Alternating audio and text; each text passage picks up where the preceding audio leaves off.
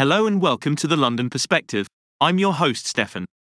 Today we're going to be discussing a tragic event that occurred in our city over the weekend. A 4-year-old boy was seriously injured in a collision outside of Wimbledon Park tube station on Sunday morning. According to police, the child was rushed to the hospital in a potentially life-threatening condition. This is a heart-wrenching reminder of the dangers that exist on our streets and the need for all of us to be vigilant.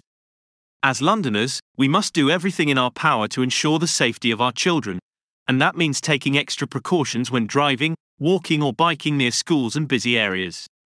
This incident also serves as a reminder of the importance of road safety.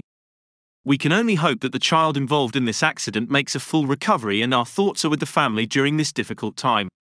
It's important to remember that accidents like this can happen to anyone, and we must all do our part to prevent them from happening in the future. As the host, Stefan, I want to remind our listeners that if anyone has any information that can assist the investigation, they should call 101 and quote CAD 253 and 9 halves 2 JAN.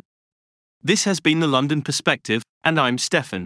Remember, you can find this podcast on YouTube, Spotify, Amazon Music, Castbox, and Anchor.fm.